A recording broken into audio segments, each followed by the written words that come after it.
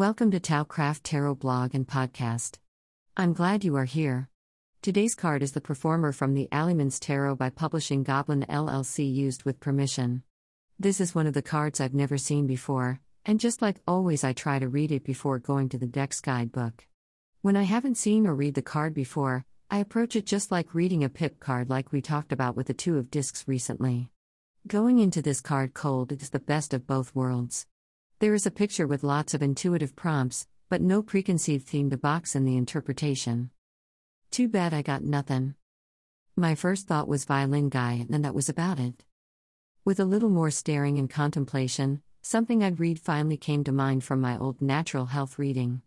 I can't for the life of me remember, much less cite the source, but I once read that it was a common thing for indigenous healers to ask when the patient stopped dancing. It times the illness. It gives insight into the illness through the lens of mind-body connection. Western medicine, however begrudgingly, acknowledges that perceived mental stress can affect physical health. They also admit the benefits of exercise and activity. The mind-body connection flows in both directions. Poor physical habits and lifestyle can have a negative impact on mood just as much as stress can worsen disease. The converse is true. Healthy interventions on either side of the mind-body equation can benefit the other side of the equation. Dancing is more than just physical activity. It is art and self-expression, and one of the most joyful things a human can do.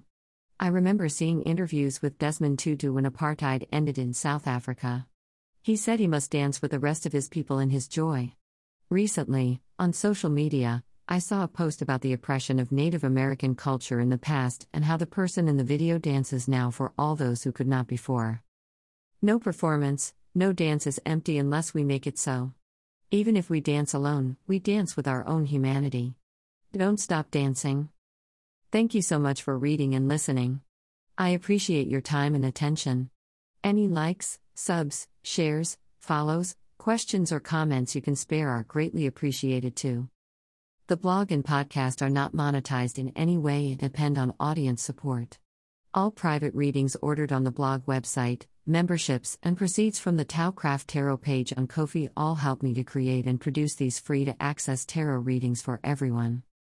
Thank you again. See you at the next sip.